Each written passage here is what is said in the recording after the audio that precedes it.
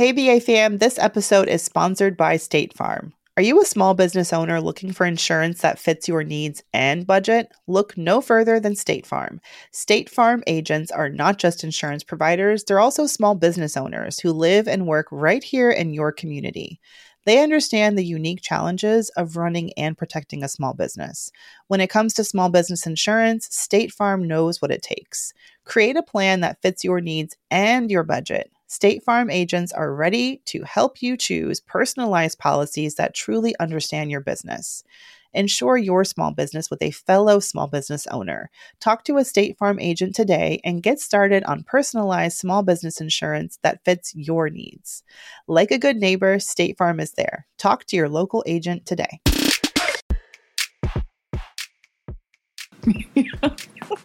I legit just unzipped my skirt because it was getting a little tight. One of those things. Yes. Tights and a skirt. I was like, let me try this skirt on. It fit okay, but then like you go through the day and your body like expands, I feel like. Right.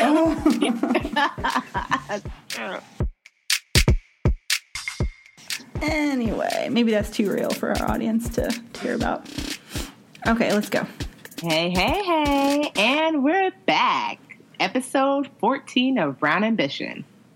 Welcome back, everybody. Yes, we're back like a heart attack. It's Thanksgiving week. I know. What are you doing? I have mixed emotions. Well, my sister, she just had a baby, so she's having it Thanksgiving at her house for the first time. So excited about that. Superman will be coming. And because she has nothing else to do besides like nothing. She has so much free time to like be able to, serve Thanksgiving dinner plus a newborn. She thinks she's just like, I'm not trying to take the baby out the house. Come to the house. Oh, that's true. Yeah. I'm excited about that. I always spend it with like my immediate family, like my parents and my sisters. So that's Thanksgiving usually. And it's always really nice. And then I'll like friend hop later. Do you guys do like a traditional Thanksgiving dinner or do you have Nigerian food? How does that work? A mix. It's so crazy because being Nigerian is so a part of me that I'm like, no, it's totally traditional. Then I'm like, do you even know what traditional is? I don't know. So I'm like, y'all don't eat egusi soup? I'm like, well, I'm pretty sure it's a mix. I mean, like we have a turkey. And of course, we have African food and traditional American food as well. That sounds good. Mm-hmm. It is good. I love African food. Not that it's all the same, but what I've had, I've enjoyed. I decided to host like a Friendsgiving because I haven't been home for Thanksgiving in like 6 years, I realized. And lately we've been going to my boo's family's house, but they don't eat till super late. They're Dominican. I guess that's like a thing. It's like, come at 7, we'll eat at 11 kind of thing. And I'm just really used to my mom's family's Thanksgiving. You come at 2 and you eat for the next like 7 hours and you like sit and watch TV. So this year I was like, let me just do a real Thanksgiving. And today I decided I'm going to do a turkey. And then I started making a shopping list. And then I added all the sides. And then I was like, I'm going to be broke. And then I was like, why am I doing this? And I thought about canceling. And then I had like a mini heart attack. But I'm working on stress. So I am taking some deep breaths. And I'm just going to do whatever I can. I'm going to do the best I can. I got to work, so I'm going to I'll try and do a turkey, some sides. I'm not going to go crazy, and hopefully it'll be fun. Importantly, I got all the champagne and the booze, so step 1 is complete. And that's what people really come. If it all goes to hell, we will just be consuming cocktails. Thanksgiving. And so let's jump into Buzzworthy. Okay. There's some fun stuff this week. Did you see the new, so everyone went crazy with the new Apple commercial with Taraji Carey and Mary J. Blige, but did you see the new one? Yeah, did you hear that Oprah was supposed to be a part of the commercial and last minute she was like, actually, no. What? That's what I read. I mean, who knows if it's true, but that was the word on the street. It seems weird. I'm like, I can't see Oprah hanging out with them. That's what I was just about to say. Like, whenever Oprah tries to pretend like she's like tequila, woo, I don't buy it. I'm like, you having like a chai tea. You're not sipping tequila, Picking on unicorn's tears. I feel like she's too grown. Like, not that they're not grown either, but like, I don't buy the girlfriend vibe from Oprah, No, I do, but just not with them. Maybe not with them. I barely buy the girlfriend vibe with them with Kerry Washington. I'm like, I don't know, Kerry. Do you know when she was, you know what? When she said that, because in the video they're listening to like salsa music, or she turns it on because she's like, who asked her, what makes you feel sexy? Which, by the way, I've never asked my girlfriend that ever. Like, it's not a natural question. And she's like, you know, when you in the Bronx, your neighbors turn on the Mark Anthony. And so I was like, is she I knew she went to a prep school. So I Googled her real quick, and she actually did grow up in the Bronx. So she has that. Yeah, because even the way she said the Bronx, I was like, I'm not believing it. But okay, like Mary and Taraji, clearly they read realistic homegirl. Hey, what's up? You know, but Carrie, and not to say she doesn't seem like a nice woman, but I felt like it was the homegirl vibe was slightly forced. I did read somewhere that the CEO, CFO, whomever said that, you know, girls are better at picking out guys. Oh, yeah. You're talking about Johnny Irvine or whatever, Irvine, or he owns Apple Music. He's like a famous producer, and he said that the quote was something like, women don't know how to find music. Exactly. And I was like, oh, okay. So before this whole Apple whatever thing you're pushing, I guess women just listen to dead air. Thanks. Like, oh my God, like, where's the music? You just can't find it. The radio is so hard. I think he just put his foot in his mouth, you know. He probably came out and apologized even since then, but... Yeah, I just thought that was funny. I was just like, when people say stuff like that and they're not whatever it is they're talking about, I'm like, oh, because in your expert non-woman opinion. It's the same thing. You know, I went to this past week. It was Women Entrepreneurship Day. And I had the opportunity to go to the United Nations and sit in for the whole day long event at different panels. And all these amazing women entrepreneurs got up and gave speeches and stuff.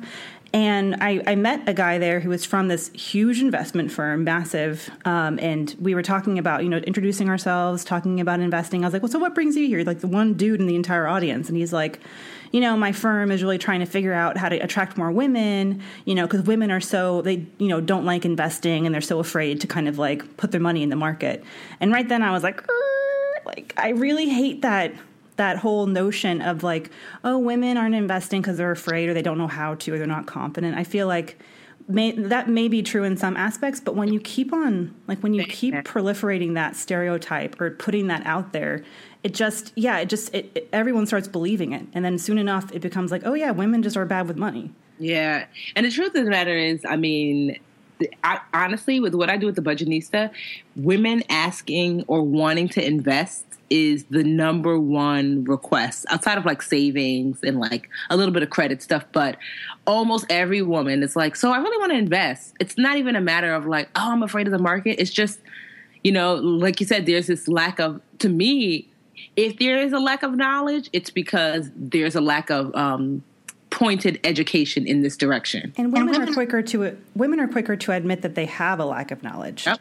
And to ask those questions. And also, I was telling him, I was like, why put on the focus on finding women and trying to figure out how to teach your mostly male advisors? Because let's not get it twisted. Like financial advisor as an industry, financial advisory firms as an industry are crazily skewed toward men as advisors and like hardly any women at all.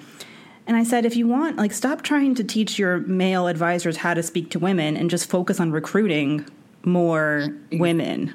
Yep, it's like as advisors. Like you ever see those commercials and it's so clear that there was not a brown face around the table, and they're like, the commercial opened up with Jamal, and he's like, yo, what up, yo? Have a Coke, man. And you're like, who in the you're like, clearly there was no Jamal present at the table when you guys were deciding about this commercial. Or like the song that they've chosen. It's so clear that you're like, what? Nobody even listens to music like that anymore. Just like when you said Carrie was like, what makes you feel sexy? Like, women don't talk like that. Was there no woman writer available to help you with that line?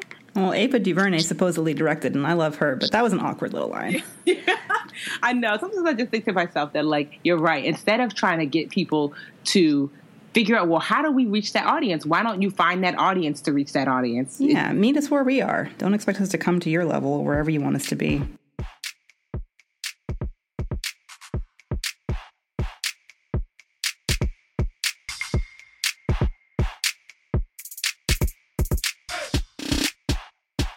Well, speaking of Carrie, and I'm going to segue into like the Shonda land, Shonda Rhimes. First of all, Shonda Rhimes' new book is out, Year of Yes, and I have it. I can't wait to read it.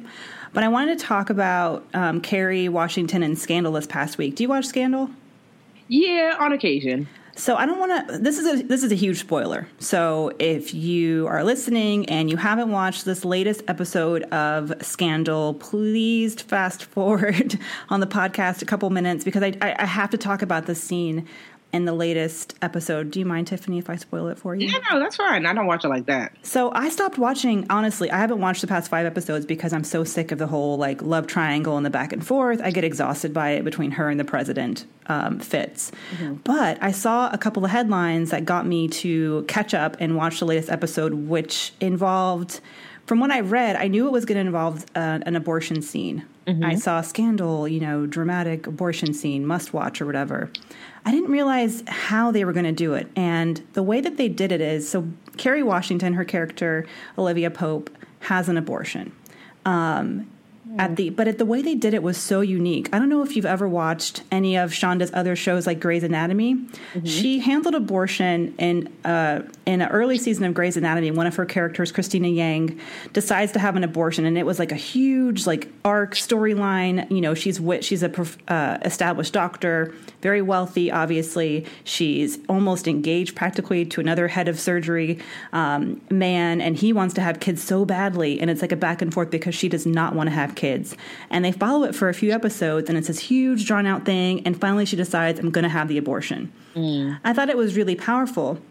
She did the exact opposite this time with Scandal. So Kerry, the entire episode goes by and nothing's happening. I'm like, where's the abortion at? She's not even pregnant. No one even knows she's pregnant. When's it going to happen? Well, it turns out 3/4 of the way through, all you see is Olivia just in a doctor's office. And the doctor's like, you can come back now. And as the song Silent Night and Ave Maria is playing, you see her going through the procedure. And there's no conversation. She's not talking to, her lover, Fitz, about it. And it was just, no matter what your beliefs about abortion are, it was just a really striking and surprisingly realistic image of what it is for a woman to go through that decision. And I just thought it was, and especially since Olivia represents to so many women, a powerful woman, owns her own business, is very powerful in her career. I thought it was a really interesting way of approaching the subject and being true to the character of who she is. Did she tell Fitz that she was pregnant? No. It happens. I'm not even kidding. The whole episode, it kind of foreshadows it because in the beginning, one of the senators is filibustering, where you stand up there for hours and you talk until the clock runs out on the voting for a bill to get the bill from being passed. And this particular bill was going to defund Planned Parenthood, which is very of today's time. This almost happened, or this almost happened a month ago. And so you're hearing this senator, protesting this bill about defunding Planned Parenthood and women's rights to, proper health care. And then 3/4 of the way through, it just flips to Olivia going to the doctor. It's not Planned Parenthood, and getting the abortion. And she doesn't tell Fitz. And who knows what's going to happen next episode. Yeah. And that was the only, I'm clearly pro-choice. I know women who've had abortions, and I know women who have, I think it's important to show an abortion story that's not just someone who's been raped or someone who's poor or someone who's 13 years old. And you show a real woman who's established, has a career, on paper, has every reason to be able to bring a child into the world, and yet makes the decision not to. And I think it's really important to show that because those women do exist. Mm-hmm. And so often abortion is talked about along the lines of oh, it's okay if you tick these boxes, Yeah, I see what you mean. So I really appreciate Shonda for doing that. And it'll be all kinds of crazy controversy about it. But, I think my only, I'm not even going to judge. I have my own thoughts about it. But honestly, if you've never been in that position before where you're just deciding to have an abortion, you can't, I can't even judge. She's a fake character. She's not real. But I can't judge Olivia for the way she did it because it is her choice. Yeah. I feel what you're saying about the way certain things are portrayed. This is the only way that you can make that choice. And I haven't been placed in that choice. I've known friends who have been, and and I'm trying to think, I know any friend that kind of just chose, I don't really want to have kids. Maybe so, but they probably haven't told, because you're right. That's considered why would you make that choice? You're supposed to only make it under duress, basically, you know? It's so hard for people to understand, yeah. Yeah. And, there's studies that show that most women who have, not most, but like a good proportion of women who have abortions have already had kids. And they're older, and they're like, I just don't want any more. Yeah. And I'm like, what's wrong with that? So I just feel like Grey's Anatomy is still so relevant. I know it's been around for 100 million years, but Shonda Rhimes is still working it. That show is so relevant. I feel like Scandal, to me, has gotten me back interested all of a sudden because, like, I was so sick of the love triangle. No, I am kind of sick of that. It's a very TV novella. You're like, all right, it's a little bit wild. I used to actually, what I liked about Scandal, like, of course, we all kind of liked the love triangle at first. But what I liked was, like, the individual cases. Like, ooh, how's she going to solve this one? I enjoyed those. They finally get back to that. Yeah, I'm like, please bring that back because, to me, the love triangle was supposed to be like a background to the actual, like, almost like, what is it? Like, those like cop shows that there's literally like 1,000 spinoffs of this one cop show. The New York Undercover, not New York Undercover. What is CSI? That? No, not CSI. Law and Order? Law and Order. Like how Law and Order, one of the reasons why it's so successful is that each show is like a brand new breath of air, Right. And so, like, I kind of like that about Shonda's show, that it was like, oh, okay, it's a brand new show. Yes, there's some remnants of the old show with this love triangle, but basically we're solving this issue. Yeah, I think you can skip the last 4 episodes. Just watch this latest one and then start again. Because I was like, come on. If I just see Fitz and his little lip quivering and like him just crying about his ladies' trouble. Like, can you imagine Obama sitting around and like calling his girlfriend? Like, he doesn't have time for that. I just cannot imagine Obama with time for like this crazy love triangle. Yeah, exactly. It's just crazy. Well, thanks, Shonda. You the best. You the best. You the best. Girl, you got it.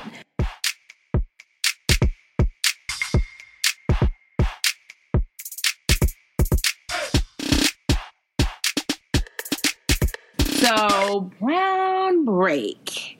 What you gonna do? What you gonna do when we break for you? So first I gotta find it. So I have this Facebook group online called like Dream Catchers. It's just basically like all my whole tribe basically for the Budgetnista, like people who are like wanting to get on financial track. It's mostly women, mostly brown girls. And it's pretty dope. Except, so they have been like addicted to this thing called the money mantra. Have you heard of the money mantra, Mandy? No. Oh, like that was like a tongue twister. Money mantra, Mandy. So anyway, the money mantra. I'm going to try to find it, and it's so funny because I always forget like how I want money, Mandy, money in my computer. It's funny because I forget sometimes that my worlds combine. And so someone in the group, because I had talked about the money mantra, how I'm kind of sick of it, and someone in the group was like, you should totally make the money mantra your brown break. I was like, what you know about the brown break? But like, what is it though? So it's this mantra that it says, I'm a money magnet. I attract money and money attracts me. So it's just basically like, a positive affirmation. Oh, it's the secret. Yeah. So which there's nothing wrong with that, except the women at first, I call them the dream catchers. At first, the dream catchers in the group would use it and say, oh, I said the money mantra today just to get myself going and pumped up. Great. And then it became like the secret witch spell. It was like people would say, I said the money mantra and a check came in the mail. And then that's literally what they would say. That's it. Or I said the money mantra and I found $1 on the ground. Or I said the money mantra. And it stopped being like, oh, people stopped showing the action they took besides saying the money mantra. The work. Yeah. And so it got me worried because somebody hit me behind the scenes, one of the dream catchers, and she said, Tiffany, I'm worried about the direction of the group. I get it. The money mantra is just one of the tools you can use to kind of get yourself pumped up. But if I was brand new and had never done any other financial work, I might come to the group and think, oh, the only way the main way to change my financial, future is just to make this chant and say this chant and then it'll magically happen. And so that's my brown break. I'm breaking from that daggone money mantra. Well, if you're going to use it, it's like showing the math, Exactly. And there's nothing wrong with mantras. And I was telling the women that. I said, I love a good mantra. Sometimes a mantra is just quick, like you could do it, you got it.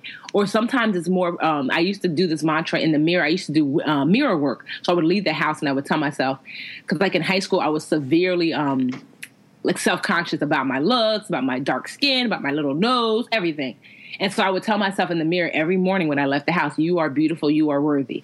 So, you know, there's nothing wrong with a good mantra, but you have to do something beyond that. And, you know, I don't like for people to think that all they have to do is this one basically easy thing and then your life will be changed.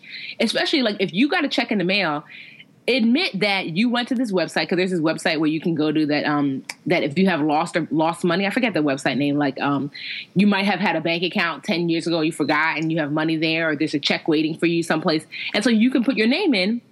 So a lot of the women were putting their name in and finding money.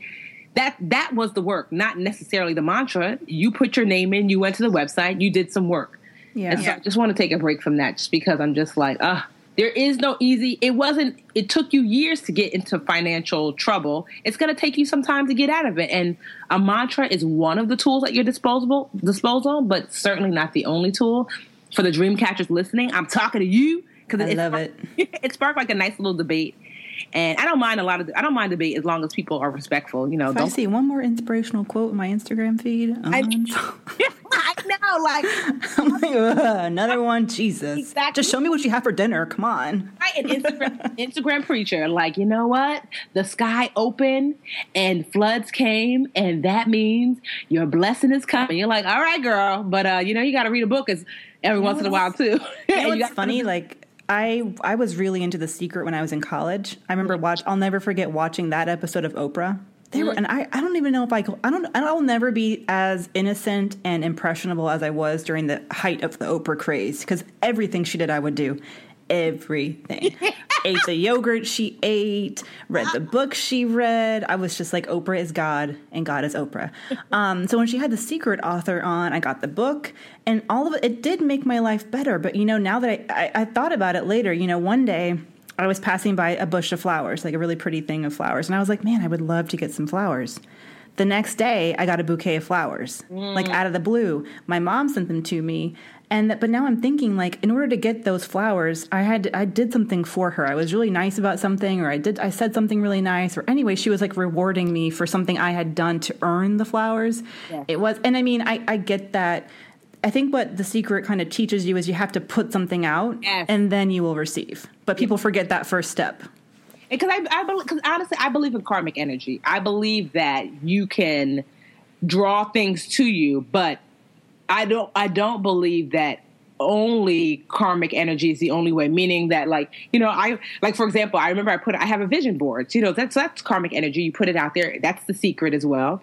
You put your visions or the things that you want on your vision board. And I remember when I was 26, I had said, I want to go to Greece. So I put it on my vision board, and then every year it didn't happen. And I would take down the picture and put it on the next year's vision board every year until about 3 years ago. So basically for like 7 years, I was saying, I want to go to Greece. I want to go to Greece. And then about 3 years ago, I finally was like, maybe it was even last year.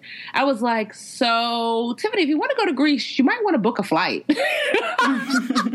And then I did. And then I ended up going to Greece and Turkey for my birthday that year. Look at what happened. I know. And I was just like, because I realized, like, what are you waiting for? You waiting for Greece to, like, come to your doorstep and say, hey, girl, let's go. Like, book a flight. The universe does not take any major credit cards. Exactly. So it's just like a mix of those things. It's like there's definitely been things that have happened in my life that I'm like, wow, where did that come from? But the vast majority, I had to put some work for it. And if you're listening now and you missed last week's episode, we had on Patrice Williams, and that's her last name, right? Washington. Oh my God. I was like, that doesn't sound right in my head. Patrice Washington. Love you, Patrice. And we talked about something similar, with her, and she had some really good thoughts on that. So definitely go download episode 13 if you haven't yet for our amazing interview with Patrice. Yeah, she's dope. My brown break, I have to take things a little bit serious because it's just like, it's one of those times, just like you, like a little tiny bit of things just keep adding up. And we all know that there is a refugee crisis happening, especially in Syria right now. Syrians are fleeing a civil war where chemical acid warfare has been used on them. Children have been dying. People have been displaced. It's all out war over there. So obviously they want to flee. And they're fleeing to Europe. And in the wake of what happened in Paris, although I don't believe any Syrians were involved that I've heard of so far. I believe the mastermind was from Belgium, but it's funny how facts just, slip through the cracks when people are blinded by their own fear. In the wake of what happened in Paris, people have been using that as a peg to try and, legislators have been trying to get a bill passed that would make it exponentially harder for Syrian refugees to get into the United States. At this time, President Obama has promised to admit 10,000 refugees to the U.S. next year. And so there's this bill out in Congress, I think in the House right now, and they're setting to vote on it, I think either this week or next week. And it would make all sorts of checks and balances, and it's completely unnecessary. It already takes 2 years for Syrians or any refugees, I think, especially from Syria, to get approved to come to the United States. Like, there already are stringent regulations and checks and balances in place. And the fact that people are just sort of like tapping into this fear that people have in light of the Paris to get people to like enact this legislation that would deny, refugees the right to seek refuge in America, it just gets under my skin. And you got Ben Carson. Did you hear it? Ben Carson was like giving a speech, and he's like, well, if you had a rabid dog in your backyard, wouldn't you want to keep the rabid dog out of your backyard? And I'm like, what is he even? Honestly, Ben Carson, he's like my greatest disappointment. Because I'm like, man, gifted hands, could you shut the hell up? For real. Gifted hand, foolish mind. Put your hands over your mouth. Show me that gift. Because I'm just like so disappointed at this man who just raised himself from poverty and impossible dreams to become this like brilliant surgeon, and this is your legacy that you're leaving. I'm just like, wow, you just decided, you know what? Everybody thinks I'm amazing. Let me just go ahead and mess that up. He's done. I wanted to, I was trying to explain to my dad this week, and my dad and I went to Atlanta to visit my dad before the Thanksgiving holiday, and he and I like to go for walks together, and we started talking about the refugee crisis. And my dad pays attention to the news. I mean, he's not college educated, but he pays attention to the news, and he's smart.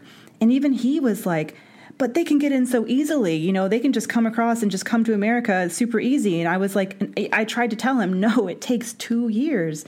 But that information isn't easy to find. But I was really, really happy because today on the front page of the New York Times, I think it's still there, there was a great article, and it's titled, Why It Takes 2 Years for Syrian Refugees to Enter the U.S. And I was like, facts. Thank you, Jesus. Facts. And literally there's 1, 2, 3, 4, 5, 6, 7, 8, 9, 10, 20 facts. 20 steps it takes for a Syrian refugee to get to the United States.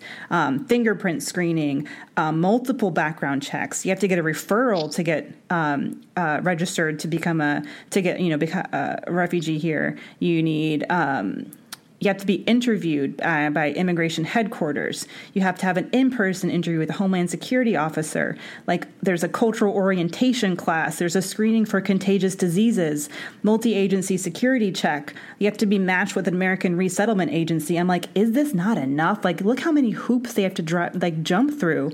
This legislation is just a fear tactic. It's just Republicans, conservatives, trying to take advantage of people's fear. And this sort of fear-mongering does nothing but deny people who are literally seeking refuge from war access to the same kind of peace and freedom that we enjoy every day. And I just think that's terrible. Yeah. Sometimes you just look at this world and you're like, ugh. But when I was in Georgia, and I'm not going to lie, Georgia is not the most, Georgia has some closed-minded people. Mm-hmm. Now, Atlanta's a different story because it's a big city, but I was riding through the city with my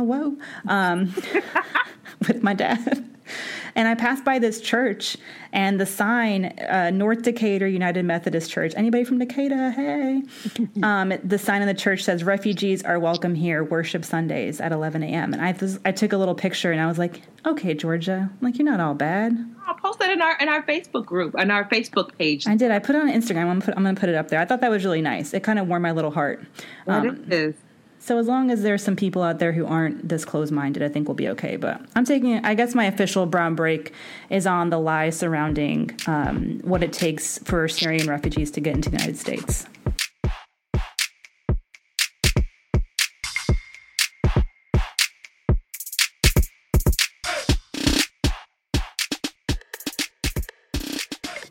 Well, for our tips today, we got a couple of really good read your emails. So we're going to try and answer one per episode. And if you want to send us a question about anything, your finances, your career, your love life, we'll try and answer it on the air. You can email us at brownambitionpodcast@gmail.com. I got the last part good. Yeah.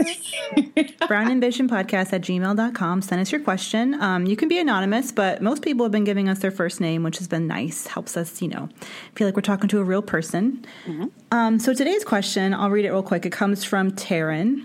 Thanks, Miss Taryn, for listening. She says, I am 36, I'm single, and I have no children. And Taryn has a question about her 401k situation. She says, I'm currently working full-time in the nonprofit world, but she has dreams of becoming a non-traditional 9-to-5 career woman. She changes jobs every 1.5 years, and she says, I usually contribute to the 401k, which means she has a few 401k accounts that range from like $900 to $2,100 floating out there in the world. She says, I recently started a new job and it's time to sign up for a 401k.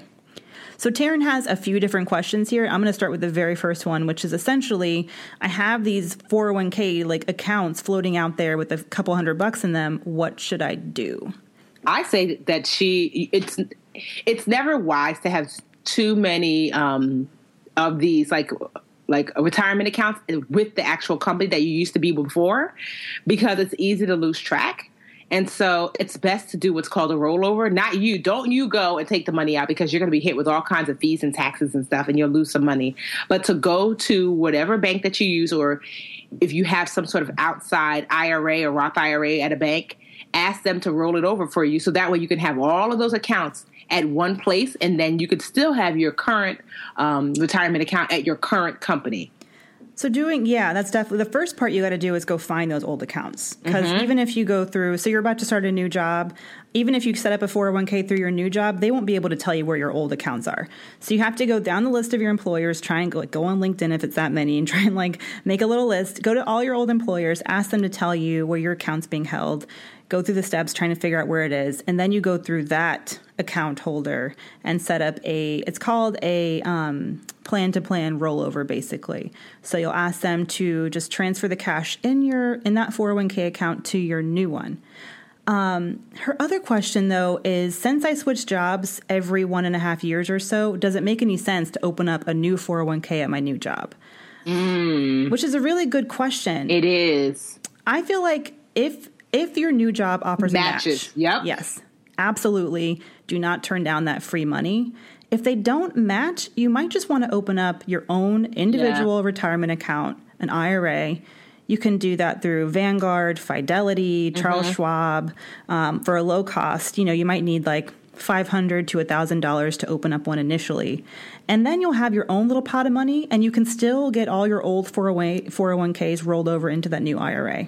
Yeah, agreed. That if they're not matching and you're feeling like you're going to jump around again, then do that. But if let's just say a lot of companies will match after 6 months. So you definitely want to get that money. It doesn't make sense. So for those of you who are like, what's matching? Because when I was 20 something, I would have totally been like, what's that mean? And that just means that when you're with a company, so when I used to work for a nonprofit, they had a 403B, which is basically like a 401k for nonprofits. And that was my retirement account. And then after 6 months, I was vested, which just basically means they were like, okay, you're here. So the money you put in, we will match up to 6%. That meant if I put 1% of my income into my retirement account, they put 1%. If I put 3, they put 3. If I put 6, they put 6. If I put 7, they still put 6 because that was their max. So if your company is going to put a percentage in, then at the very least put up to what they're going to put in. So 6 plus 6 equals 12% of your income going into your retirement account. That's what we mean by matching. It's a beautiful thing. My very first big girl job in New York, I did not realize until I was almost leaving. I was there for 2 years. They matched 100%. No! Oh, baby Jesus. It was so hard. But and it wasn't until I got this job being a personal finance reporter where I finally learned all that. And I was like, damn it. But honestly, I was making such little money. I probably wouldn't even, I barely was making rent. So I don't know if I would have contributed that much. But it was a lesson learned. So definitely think about opening your own IRA, because that way you won't have all these little accounts floating out there. You'll just have it all in one place. And you should definitely set up automatic withdrawals. Yes. Automatic is the best. It is like, let me tell you. So automatic, let me back up a little bit. So I've been writing personal finance for like almost 5 years now.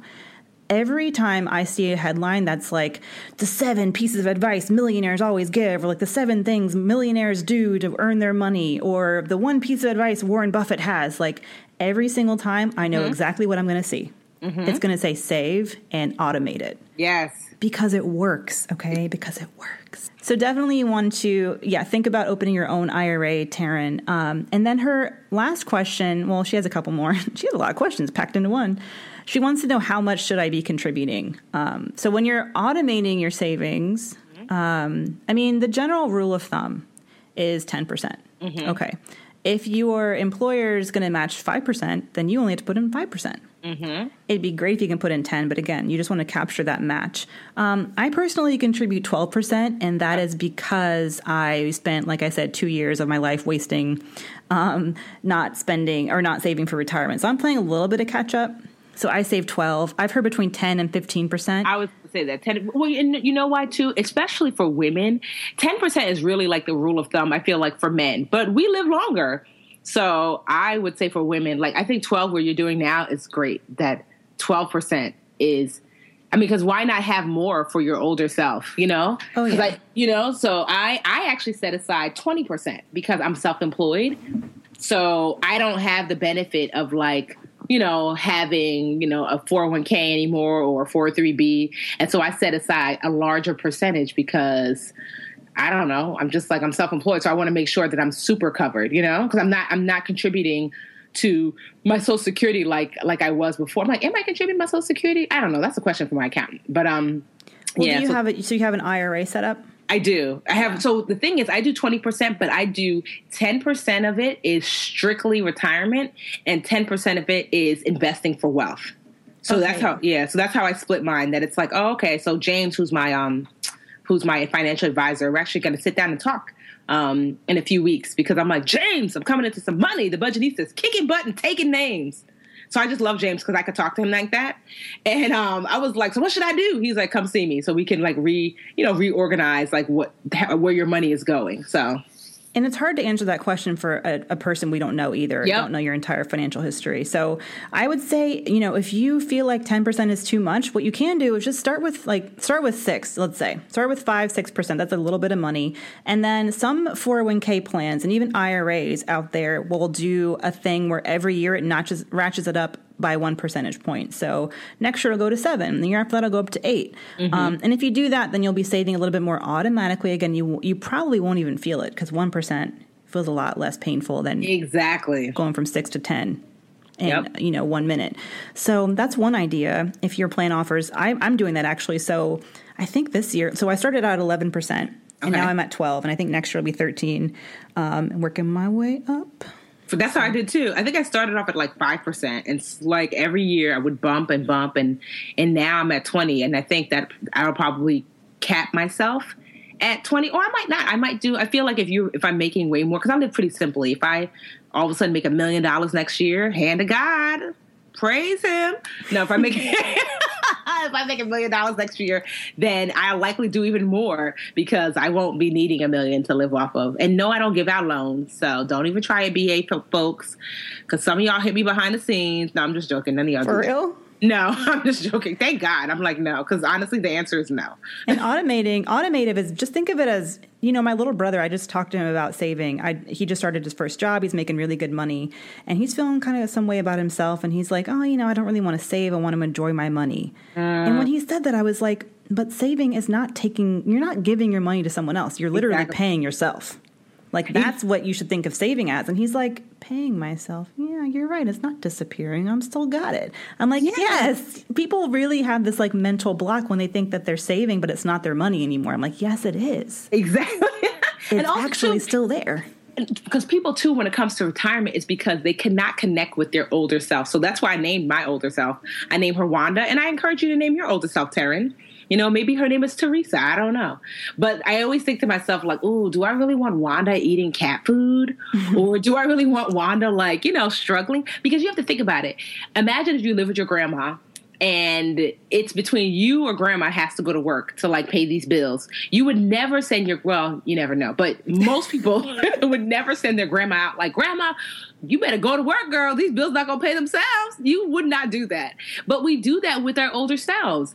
We do less now. And then what do you think is going to happen when we get to be older? We're going to have to put in work because of the slacking we kind of did when we were younger. Really, it's your younger self's job to take care of your older self. So try to think of your older self like your own grandma and, treat her kindly. Don't make her work. Instead, you work now because you're younger. And Taryn, you're 36. You have another 50 years probably. Mm-hmm. If you're going to live to the average age for women, which is like, I think, 86, something like that, 85?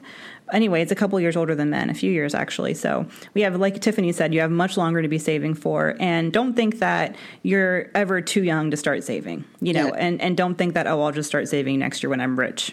No. Exactly. Saving is what gets you rich. You know exactly. What I mean? Save now. So she had a quick technical question, which was Roth 401k or traditional 401k. And I don't want to get too much into the weeds about this, but and you can do she says herself, I've done the Googles and I feel like I have a pretty good idea about the difference. So you can easily Google this. I've written a ton of stuff. Just Google Mandy Woodruff, Roth 401k. You'll probably find an article on it. So the main difference between a Roth and a traditional is when you pay taxes on it. Mm-hmm. So with a Roth, you are putting money in and you're paying taxes immediately. Yep. This is cool because when you retire, you take the money out, you don't pay any taxes. With traditional, you're deferring that tax benefit. Mm-hmm. So you're putting the money in, and when you take it out later, you're going to pay taxes on it. So why would you sign up for a Roth versus traditional? So if you are younger and you think if you're younger now, you're probably early in your career, you're probably going to be earning less now than you will later. Exactly. So if you put money in a Roth, you'll pay at a lower tax bracket today than you would if you paid taxes later when you retire. Because you'll probably be earning more. So for that reason, it pretty much makes sense to go with a Roth. But again, it's really hard to give detailed personal advice when we don't know. So like Tiffany has James. I have used a financial planner before through a service called LearnVest. You can go out there and find someone, a financial planner, to sit down with you like one-on-one if you want to. Like a fee-only planner, and they'll just charge you for like the hour or just charge you for the plan, and they're not going to like attach their salary to whatever gains you make on your accounts. They're not going to try and sell you any products. You really want to look for a fee-only planner. There's a website I point people to called NAPFA, N-A-P as in Paul, F as in Frank, A.org, National Association of Personal Financial Advisors, I forget. NAPFA. They have a whole database of people who are fee-only planners, and you can put in your zip code, and then you go and find them in your area. I mean, it's kind of like trying to find a good gyno. Yeah, for real. You gotta like interview them and you feel comfortable. You want to make sure that these people are looking after you. And it's not just like I chose James because I had been looking for 2 years, and I was looking for someone who was passionate about investing the way I was about budgeting and saving and stuff like that, And what I loved about James is that he was like, he could talk about investing all day. It's to the point where I was like, James, I got to go home. And I love that because I was like, wow, because what that signified to me was that James was going to do a good job because of James, not because of anything else, because he loved it. You could tell that he loved it. And it took me a long time to find someone who was loving it like that because, I just wanted to make sure someone was going to do right by me because it was just in them to do that way. So even like all of my financial, like I have a money team. My accountant, Carlos, same way. Carlos is like, he loves some taxes. I'm like, Carlos, nobody cares. But Carlos is like, and then. And so my bookkeeper, same way. She's awesome. She's like, Tiffany, you're spending this and you're doing that. And here's the trends. And so if you're looking to build your money team, your financial advisor, your accountant, your bookkeeper, all of these people, you want to make sure that they bring to the table what you're looking for. Like I said, for me, I was looking for passion about their specific subject area. And, but that might not be something for you that's important. You might be looking for something else, but build a money team and start early. Mm-hmm. It's like the new squad goals. Make this your squad goals. Yeah. Pretty models are cool, but they are not going to do your taxes for you. Exactly. Or help you figure out how to buy a house. So, Taryn, I hope that helped answer your bajillion questions. You're sneaky. You have like 6 questions in this one. You BA folks, don't try to be like Taryn. Like, I'm going to sneak in. No. That was our first question, so we let Taryn skate with that one. She had an extra one I totally forgot. It's so many. She says she's trying to buy a home and trying to go back to school, and I don't know if I can really afford to reduce my income. Well, not if you're planning on buying a home or going back to school. Yeah. I have this. If you get a chance, Taryn, I have this checklist. So I bought a home when I was 25, and it was a big mistake. You ever see Pretty Women? Huge, big mistake. So, and there was I created a checklist of I wish what people would have told me. So if you go to the Budgetnista blog and just type in home, so there's like 7 things. Like, I wish somebody would told me that I should have made my mortgage what I call rentable, for example, meaning that like if I have to move out, then will I be able to rent this house out and cover my costs? I didn't know that. I was not able to. Ooh, I'm going to put that on the blog post when this. So if you're listening now, we'll put the link to Tiffany's blog post on mortgage mistakes or buying a house mistakes in the post, so you can click there.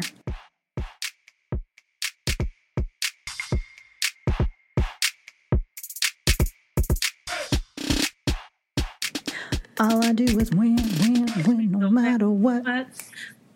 Money on my mind, and I really... What? How's it go? I'm like, you know what? It's terrible, because I'm just like, wait. Everybody's hands go up. Right? And they say... I feel really old right now. Like, what are the children listening to? Oh, so my win for the week is a blast from the past. We all get hit up every once in a while, but by somebody we used to date before, and it's not always pleasant, but mine actually was. So my ex-boyfriend hit me up just on Facebook to say, hey, Tiffany, I heard your podcast. I'm so proud of you. I'm sure you heard this before. And it's just so crazy because one of the reasons why we broke up is because he wanted a more traditional type of girl. Like, I broke up with him, but he wanted a more traditional, like, at the time I was a preschool teacher, and it was very comfortable to have a preschool teacher girlfriend / potential wife. Like, you go to work in the morning, you're done by 3, you cook, you clean. I did all that kind of stuff. But something in me wanted to do more. And I didn't know what more was, but I knew I wanted to do it. So I was trying out all these different things. Like, I would come home and cook, but instead of hanging out and like watching TV with him like I normally would, I would be on the computer or taking a class or trying to figure out what this feeling was inside of me of the more that I wanted to go after. And he came to kind of resent it. He would never say, don't do it. But it was like, when you're with someone for a long time, we were together for like 5 or 6 years. You could feel it when they're like, here she goes again, Yeah. And so after a while, I was just like, I felt like I was holding myself back so he could be okay. And I was 26 at the time, and I was just like, yeah, I don't want to live like this. Like, because I thought to myself at 26, Tiffany, if your life is going to be like this at 36, will you be happy? And I said no. Even though he was sweet, he was kind, he was loyal, he was faithful, all of these great things. But I knew that I would not be happy holding myself back for the rest of my life. And so we broke up. It was not an easy breakup. He didn't take it that well. And at one point I was really struggling after we broke up, like financially and everywhere. I lost my job. I'd lost everything. And I remember, I guess in a fit of anger, he like hit me up one day. It was like, oh, so you left me because you thought you were going to have a better life. But basically, look at you now. Oh, I know. Breakups is ugly. I know. It brings out the nasty in everybody. Oh, God. I clutched my pearls. I said, oh, okay, thanks. I was already feeling low, but thank you for pushing my face into the dirt. And, since then, he's apologized for that. And then he said today, because I posted something on Facebook about being on tour with like Brooke Shields and like and Martha Stewart. I did this Know Your Value tour with MSNBC and Prudential, and like they were all speaking at the same tour. And he said today, it's so funny that to watch you and watch you grow and see where you are now. He said, I guess you showed me, huh? And I was like, I guess I did. And it just felt really good. And I was just thinking to myself, you know what? This is what I didn't know what the more was, but this is it. I could not articulate it when I was 26, but now at 36, I'm living the life that I wanted to live, that I knew I could not live with him. And not even in a I'm not bashing him in any way. He's a great guy, but we weren't a match. And now I'm so glad he gets to honestly see that, like, this is what Tiffany was talking about. Because I'm sure he's looking at my life now and saying, yeah, I don't want that in a wife. He's probably grateful. That's great that he was big enough to say that to you. That's a good win. I'm making that one of your wins for tonight. Yes, no, that could definitely be my win. Yeah, so yeah, it just felt good to be like, yes, because I didn't want him to think that I just left, like, for no reason, because we had such a great relationship. But it was just like, oh, I want more. I don't know what more is. So he's like, so you're leaving me for a vague feeling? And I'm like, yeah, basically. So yeah. A gut feeling. Maybe it felt a little vague. Yeah, so yeah, that's definitely my win. Like, oh, so I guess she showed me. And I was like, you know what? I guess I did. Good for you. Thanks. And good for him. Yeah, exactly. I'm not going to say his name, obviously, because who knows? His wife might listen. But it's not even like that. Wife, if you're listening, we don't want each other. I am so good with Superman. He sounded really well. I don't speak to him, but it was just a Facebook quick message. He sounded really happy with you. So congratulations. Everybody's happy. Everybody's winning. Yay.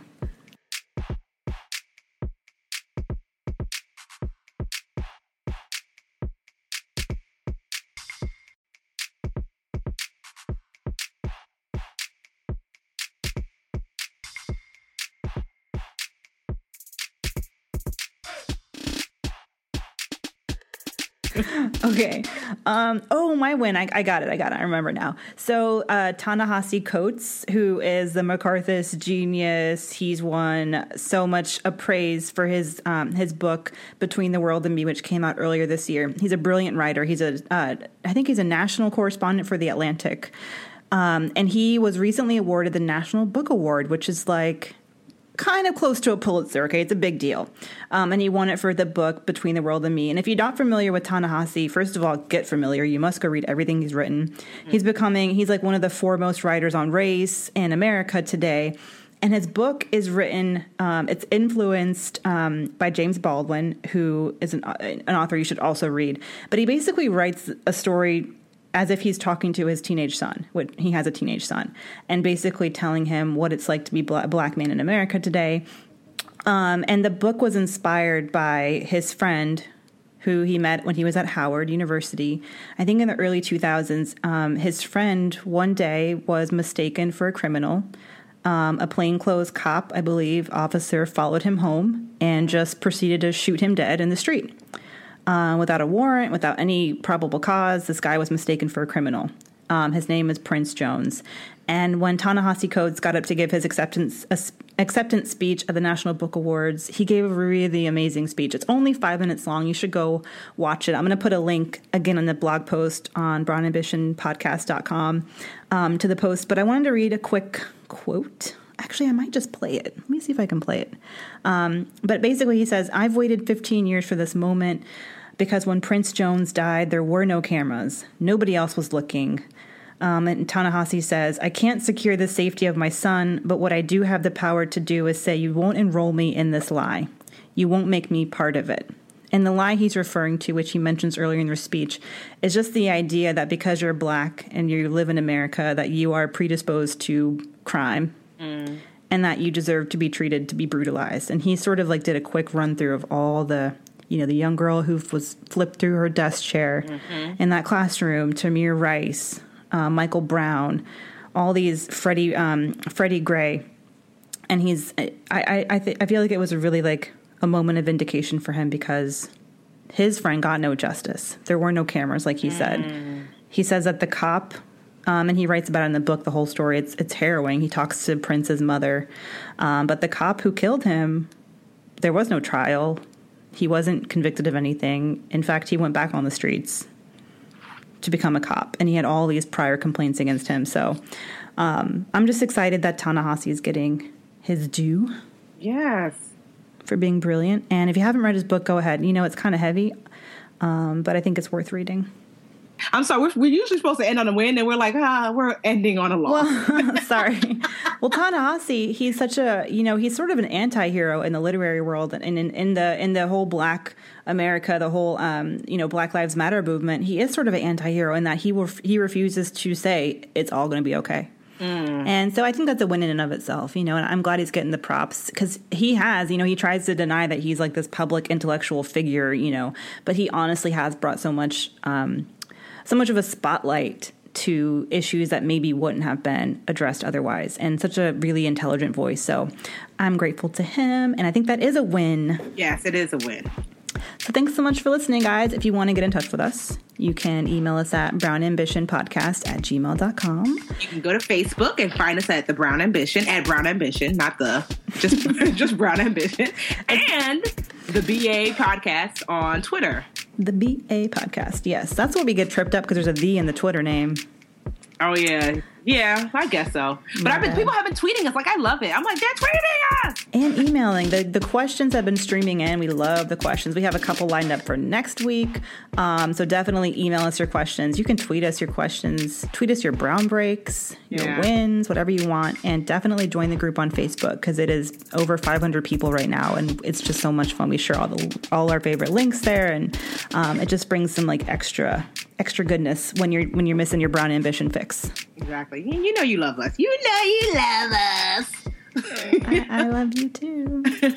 All right. Well, enjoy your Turkey Day. Enjoy Thanksgiving, man. Happy Thanksgiving. You too. Have fun eating. Pray for me. You too. Okay. Bye. Right, bye.